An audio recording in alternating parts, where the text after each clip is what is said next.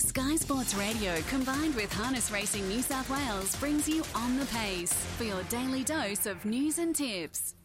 Good morning. Welcome to On the Pace on a Wednesday. Hope your day has started well. We are rocking into some harness racing tonight at Bathurst. Michael Guerin and very shortly local driver Doug Hewitt to join you to talk you through the chances of getting a winner. First race there tonight goes at 7 minutes past 6. We have the 9 races, and Doug also returning to Menangle this Saturday night with his favourite horse, Rip, who last start went around in the $2.1 million Eureka. He joins us on the phone from Bathurst. Good morning to you, Doug. Thank you for taking the time to talk to us, mate.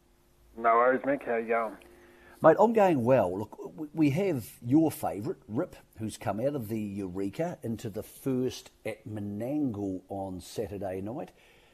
Now you've had a chance to think about it and digest it all. What do you make of the whole Eureka experience and going around at that level? And obviously we didn't see the best of Rip, but he's been to the trials since and seems to have come out of it okay.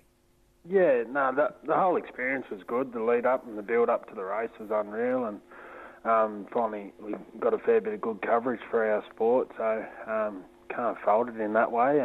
It just didn't go to plan for us. He got a little bit tight out of the gate, and he actually put in a couple of funny steps, so I had to let him have his head a bit just to find his hobbles, and then as I've done that, he thought it was go time. He stirred up a little bit and took me a little bit longer to get back than what I would have liked, but what wasn't meant to be. And but being a part of such a race and the first one of its type, it was an unreal experience and something I'll always remember. But it just wasn't our night. But after his trial on Monday, he's come back. He's feeling good and looking as good as he ever has, and the times he rattled off home were pretty impressive. So he'll be right in that come Saturday night. A home in 54.8 at the trials on Monday, beating star stablemate Jewel Melody. So clearly he's come out of it okay. And as you said, you've probably found the right race on Saturday night. I thought it was a good race without being a scary race. Yeah, don't get me wrong. There's horses there that are in good form, and he hasn't drawn the best out in 8, coming out of 7 as it stands at the moment with an emergency inside him. But the way he's feeling and looking at the moment, and he had a little freshen after the big run, but the way he felt on Monday and the way he done it with the plug still in, just feeling super running through the line. So he'll be right in that. Hopefully, given he has a little bit of luck, as you always need, and down at Menangle. So fingers crossed we get that, and we see him back to where he should be. The Oaks winner, Jewel Melody, was in that same trial. Where is she heading? Yeah, I thought she went super out in front. That's her go. She just loves that fight. That bloke of mine's just got a bit too much speed for her off her back. If you come out early and eyeball her, she loves that sort of stuff. But Byrne's getting her ready. His main name's probably going to head down to Melbourne for the Vic Oaks. So she's right on song, and same thing. She's looking unreal, and them times that she ran on Monday night were super. So he'll I don't know if he'll give her another trial or try and look for a start before he goes down there. But she's right on song, and after her campaign up in Queensland, she done everything asked of her up there. So hopefully she can get a bit of luck heading down south. All right, let's head to tonight. Your first drive in the cards, not one for your stable, it's for Simon Locke. You're driving Fly Like an Angel in the first on the card, and look, I thought it had to be a good each-way chance. It's not a deep field with recent winning form. Yeah, it's actually a pretty open race, I thought. There's a couple in there that with come back in a little bit of form this time in, so they're the horses you got to watch, and it's a bit of a tricky draw, that 5 gate. If you go forward and don't get in, it's a fair burn, and if you go back, you're a long way back. So I'll have a chat to Simon when I get there tonight, but his horses, when they come to Bathurst, they're usually ready to go, and he's always around the money, so I'm hoping this bloke's ready, and according to the market here, I'd say he's in for a pretty good shot. In race 2, Doug, you drive Shavmia, who doesn't have any recent form. In fact, it's only won once in 16 starts, and that was a long time ago. But it's in a field full of horses who have similar form lines. Yeah, Shavmia is one of those horses that if everything goes its right way, it's always there around the money. Won a few times a little while back and was always finishing right there with him. It needs a race to run to suit a little bit, but it's one of those horses that, given the right opportunity, could be there in the finish. But probably drive that one a little bit conservative and just see how we get home. Okay, in the 4th on the card, you drive Infinity Beach, who has a great career record. It's done plenty of good things over a long career for a mare. Probably finds itself in the right type of race tonight, and the smaller field won't do it any harm. So there could be a bit of gate speed inside you, but I would think even if you can't cross them, you shouldn't be too far off them. Yeah, she's the one that we call the good mare. She's in great form at the moment, and really she's a horse that used to be able to do a fair bit wrong, and at the moment we've got most of that out of her, and she's really putting the runs on the board. So the small field's probably a bit of an issue there, because if they get the top and they get away with a pretty cheap sectional, it's always hard, especially how fast they're running at Bathurst these days. So given the right run, same thing, Mick. If I can't cross her, if I get a trail, she's a filly that'll be able to get home good. But yeah, it's always going to be hard in them small fields in higher grade races around Bathurst. So we'll just have to see how the race pans out. When you mention how fast they're going, is that because of the change of driving tactics, better horses getting to Bathurst, or has the track just quickened up? Because it seems to be a theme now in Australasian harness racing. They run that second last quarter so quick that it becomes incredibly hard to make ground in a lot of races. Yeah, well, it's a bit of everything. Bathurst has always attracted sort of the better horses out here in the west, and you see how them horses measure up once they go down to Sydney. Our Western Districts horses are always thereabouts after a few runs down in the city, but the track's improved out of sight.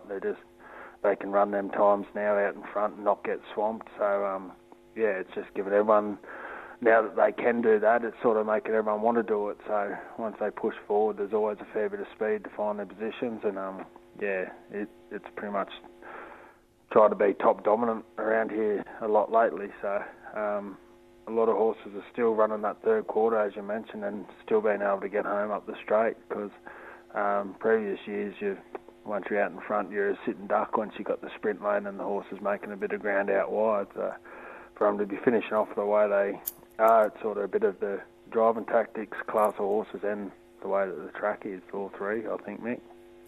You might need some driving tactics up your sleeve for the 8th on the card tonight. You're on Ironbark Road, and clearly the 2-year-old has some ability, but it's never easy from barrier 8 at Bathurst.